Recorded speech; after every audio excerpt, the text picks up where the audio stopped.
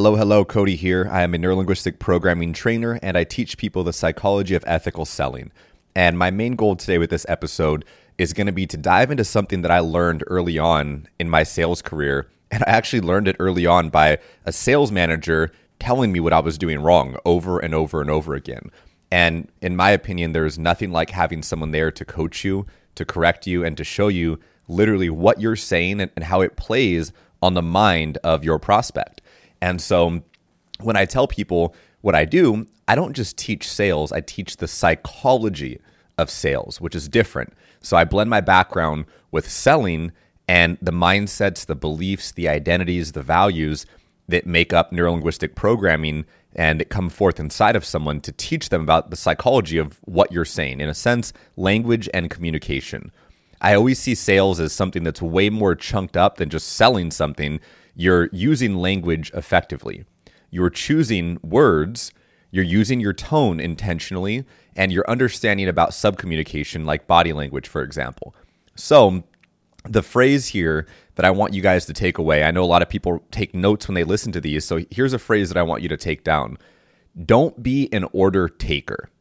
Okay? Plain and simple, but what does it mean? Let's dive into it. You can hear that phrase anywhere. You can read that on a piece of paper. Let's say you read that on a blog. But I want you to I want to give you a story so you can help kind of tie it in together and think about it maybe from a different way. What is an order taker to start? An order taker is, let's say you go to McDonald's. They say, hey, what would you like today? I'll take a double cheeseburger, some fries. I just got back from grocery shopping. And as I'm pulling out the groceries out of my bag, I'm thinking to myself, every single thing that I want is in this bag. No one tells me any different. When they check my groceries, when they scan it, they just simply bag it up for me.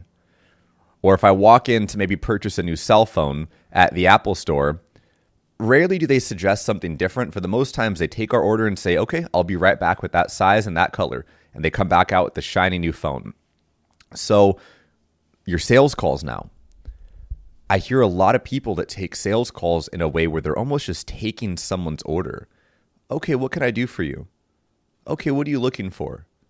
And when they do this sort of thing, and keep in mind, I've had the privilege of listening to probably over 100 different salespeople's phone calls to find out what they're doing right, what they're doing wrong, and feeding it back to them as coaching. And that's what I do with all of my one-on-one clients is that we work together, we do live call audits so I can actually hear what is happening in that moment and teach them based on that. Because teaching people things based on theory, concepts, even strategy sometimes can only go so far. But when I can quickly identify, hey, this is exactly what you're saying or what you're not saying, and this is why your sales call is ending up that way, things begin to change. So after I listen to these phone calls, I start to hear people that are just simply taking an order instead of diagnosing a problem and then offering a solution. So no matter what it is that you sell, literally anything, what you should be doing is trying to identify why that person needs your service, what's causing it, how long have they been in that situation, what's going to happen if they stay in that situation, is it going to get better or worse?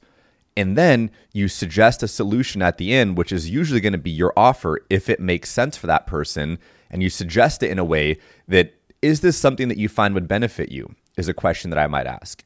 Do you think this would add value to your business? And I'm not saying, hey, Mr. Prospect, this is going to add value to your business. Hey, this is really, really going to help you. Because we can reject what we hear consciously. But if I ask you a question, you're the one coming up with the answer. And here's the beautiful part. Most times that person is going to say, well, yeah, I do think that would help me because of how I positioned everything previously. And on the other side, if they say, you know what, Cody, I'm not sure that it would, then I say, amazing. Well, it's been great getting to know you here. Thank you so much for your time today. Let me maybe try to point you in the right direction of someone or something that you can start with. And we part as friends and there's no hard feelings. So I'm giving that person an open invitation to answer honestly. Is this going to benefit your business or is it not? And if it's not, there shouldn't be any pressure. So I always state at the beginning of my sales calls, I make it very known. Hey, if I think that I can help you, I'm going to let you know how much it's going to cost for us to work together. If I don't, however, I'll try to maybe point you in the right direction. Or I'll try to offer you a resource or something of that sort. So what have I done there? I've let them know very, very clearly there is going to be an investment. Believe it or not, and this happened mostly when I was working for other coaches early in my coaching career, doing sales, that there were a few times where I'd get on a phone call and I'd go in for the pitch or the offer and I'd talk about money, and the person would say, "Oh, wait, this is like a sales call?" Or, "Oh, wait, this costs money?" And my mind was baffled because I would never get on a phone call with someone and expect just to get free information or whatever. But it's not about what I think. It's about understanding my prospect's model of the world.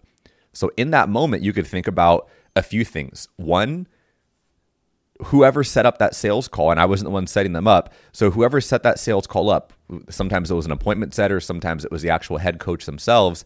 They positioned in a way where that prospect was expecting a clarity call or a discovery call or a strategy call, and all of these different names that we've heard before, which can leave some room for ambiguity or for confusion or for someone not knowing specifically what's going to happen on that phone call. They almost think they're getting free advice, or I'm going to help you out with something during this call, like it's a free coaching session, which is not the way that you want to have your prospects thinking, because you're going to be fighting an uphill battle from the very beginning.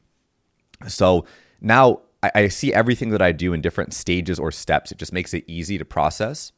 And one of the key steps that I think a lot of people fail to put effort on understanding is really just the messaging part.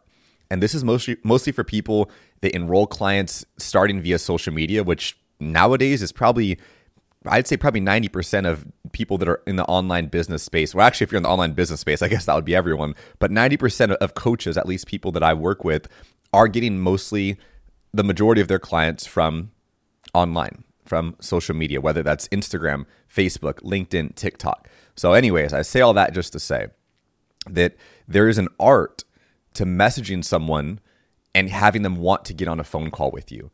And one thing that I do as well, working with my clients, and again, I know this from not only my experience, but I see what's happening behind the scenes of like someone's business when I work with them. I want to be a part of their business. I say, hey, show me what you're saying in your DMs. When someone messages you, how are you converting that message to a phone call? And then we work on the phone call. But people always think that I just have to get better at sales, but sales starts the moment you put out a piece of content, whether that is a post that you do with words, your caption, whether it's a video of you talking about your service, educational, a how-to, some sort of value, whatever it might be, you're selling through all of this. So it should be done intentionally. And I would almost argue that one of the most crucial parts is how you convert someone from a DM, from a messaging system, to want to get on that phone call. And there is really an art and a science to it. And so often I see people trying to coach in the DMs, or even trying to sell too much in the DMs, trying to talk about too much information when it should be very, very short. Usually if I know that someone is interested in my DMs, whether they're a warm or a hot lead, I'm probably going to have 3 to 4 messages, maybe 5 to 6 max before offering them a phone call. And most likely it's going to be about 3 to 4. I'm going to quickly identify a few things. And if you'd like me to help you work on this strategy with you directly, let me know. But I'm going to pinpoint a few things that they're looking for. And then I'm going to say something like this at the end. Would you like to hop on a quick call to see if I can help you with that? So what did I just do? That's my call to action. I said, would you like to hop on a quick call? It takes the pressure off. Oh, how long is this going to be? It's almost like if someone stops you in the street and they say, hey, do you just have a quick second? You're a lot more likely than if they say, hey, can I talk to you? So think about that. Our words really, really do matter. Quick second to hop on a call. Make it easy. Make it nonchalant. And a lot of times I'll say this via a voice note so they can hear my tone. And I try to make it a very light, airy, warm, and friendly tone. Like, would you like to hop on a quick call? No big deal. Think about if I say this, hey, yeah, my day's not too good, versus my day's not too good. Or, yeah, my day's not too bad. My day's not too bad. It takes all the emphasis on it. Or even think about it this way, my day sucks, versus, my day sucks. If I say this to someone, they're going to match the energy. Oh, wow, okay, what's going on? Versus, oh, I'm sorry to hear that. Is everything okay? So the tone that we give off is actually a transference of energy. And when you have that in mind, that every single thing that you're saying comes with a vibration. There are certain words in the English language that hold a vibration to them universally.